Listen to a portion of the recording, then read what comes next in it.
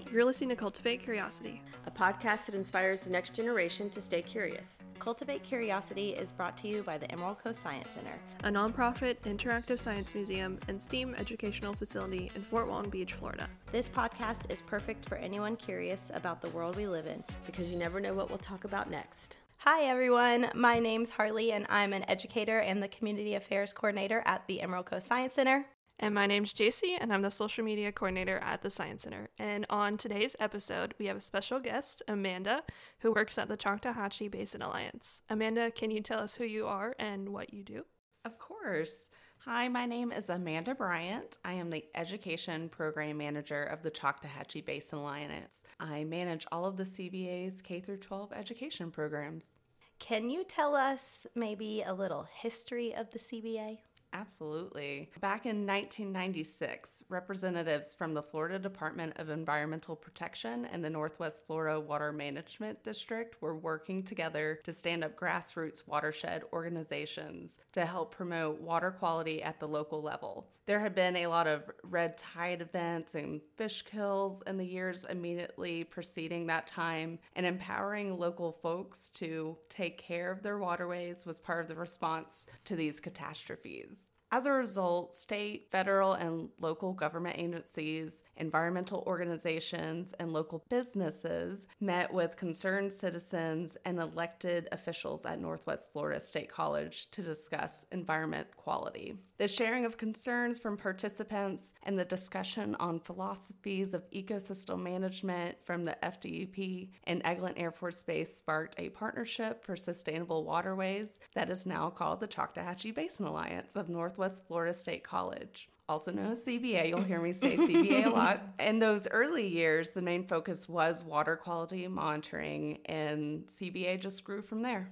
Can you also tell us what the mission and vision of CBA is?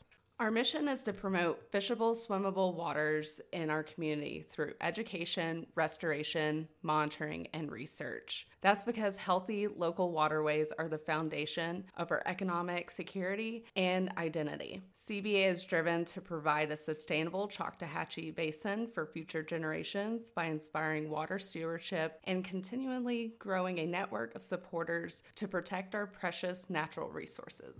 Cool. So what are some of the things in regards to that CBA does?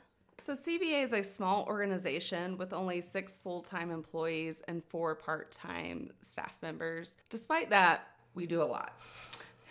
So I'm just going to give some of the highlights. We divide our efforts into 4 program areas: education, restoration, monitoring, and research, but we tend to combine monitoring and research together since it's hard to have one without the other. Our big effort in the monitoring and research area is our long-term citizen scientist-driven water quality monitoring program. Our water quality crew consists of CBA staff and volunteers who go out to a combined total of 136 stations every month to monitor the health of the Choctawhatchee Bay, the coastal dune lakes, the Choctawhatchee River, and many of its tributaries. Volunteers are trained to use equipment and collect water samples just like staff, and we send the water samples to our partners at the University of Florida Lake Watch Lab for analysis.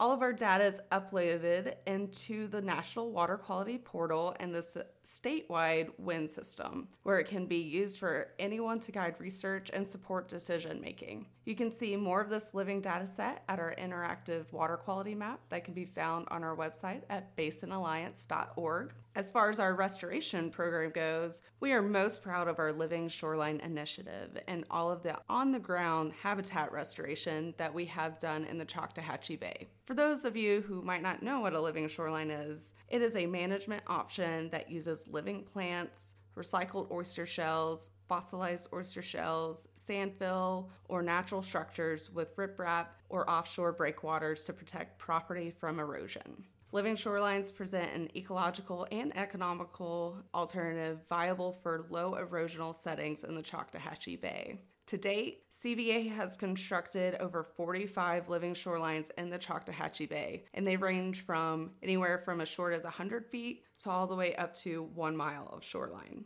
Not only do these nature-based infrastructures protect the shoreline from erosion, but they also restore habitat for intertidal critters like oysters, juvenile fish, crabs, snails, and plants. And since living shorelines are built near the shoreline, they are often visited by wading birds and raccoons looking for a snack. We love seeing all the life after we have installed a living shoreline and watch it mature.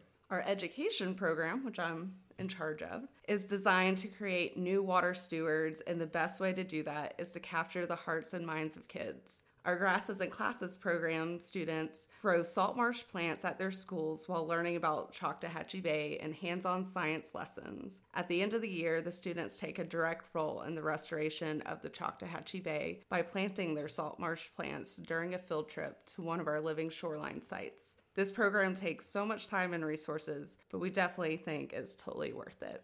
The Emerald Coast Science Center, we really enjoyed going and partnering with you guys. We partnered and did the Grasses and Classes with them. It was super fun, and it's interesting to hear you talk about the 4 areas you tried to cover, because I never really thought about the education and then the restoration kind of going hand in hand within that class. So it's nice that that category was able to be hit as well. I wish we could go plant the grasses with them, like in the water. That'd be cool. Mm-hmm. I'm sure we could make something Yeah. But yeah, all of our program areas really interconnect in a lot of ways. So we work really closely together, and we love that they connect, and we try to get those connections with all the people that work with us. And like I was saying, CBA does so much, and these are just highlights. So we could not do any of it without the help and support of our community. We use volunteers and partnerships to support all of our program areas. Like you said, most recently, y'all were partnering with us to do our introduction lesson. And it's a lot of hard work. There's a lot of prep work involved in making soil, splitting plants, building nurseries, and putting supplies together for teachers. So we had many volunteer days that we opened up to the public. But what helped the most with all that prep work was partnering with Miss Annette Rayleigh, who is a science teacher with the Seacoast Collegiate High School at the Northwest Florida State College South Walton Center. Her and her students would come after school multiple days a week, and sometimes during the school day, to help with all of our prep work. For implementing the lesson, it requires a team of 5 to 6 people every time we go to a school. We only have 3 people at CBA that are dedicated to education, so we really needed some help. Last year, we started partnering with y'all, and it worked so well. We definitely wanted to partner again. And once again, it worked out so great. We loved every minute of it. And this year, y'all helped us work with 16 schools, teach 1,750 children, and pot almost 3,500 plants. Oh boy. Right. That's a lot.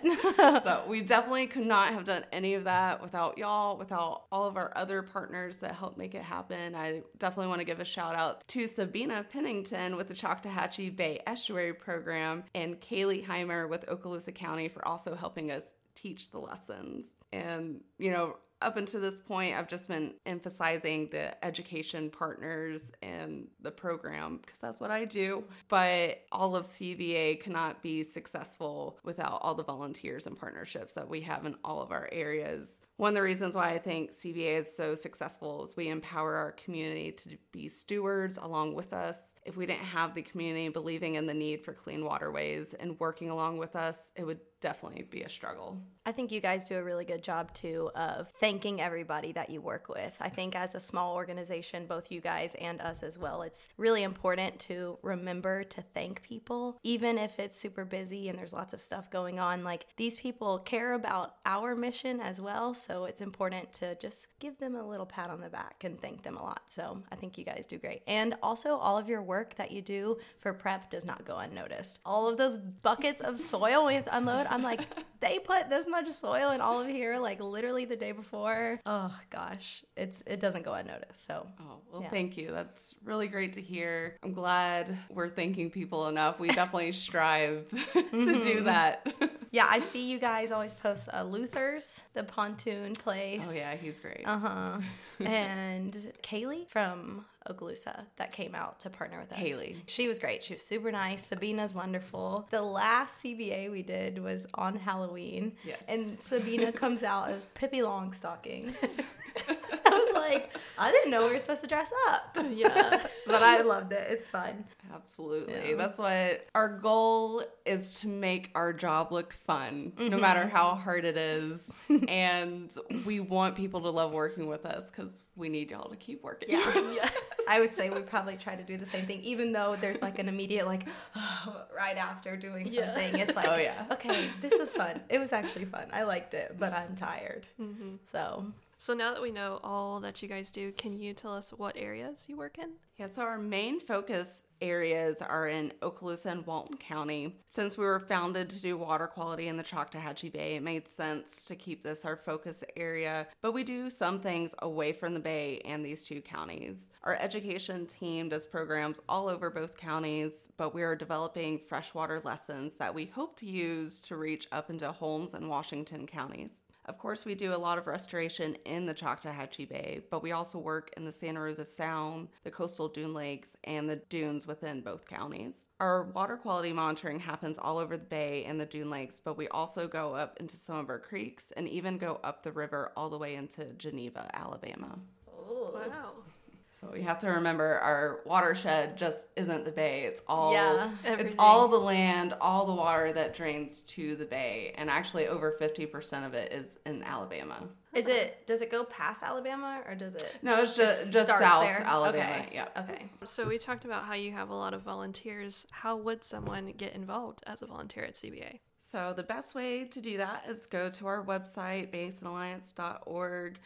There you can get connected to us on Facebook and Instagram. You can also join our newsletter. All those things, we keep you updated about what we're doing and if we have volunteer events. But I would say the best way is to definitely email us at cba@nwfsc.edu. That's Northwest Florida State College.edu. And you can ask us for more information for potential volunteer opportunities. We always love having people join our team in that way, so we can get you connected to the right people with whatever you're interested in. And also, don't forget that even if you can't volunteer with us due to physical limitations or just your time, doesn't work around your work schedule, you can still help. We are completely grant, donor, and contract funded. We are always in need of financial assistance, so donations are always very much appreciated as well. Always. Yes, y'all understand. Yes.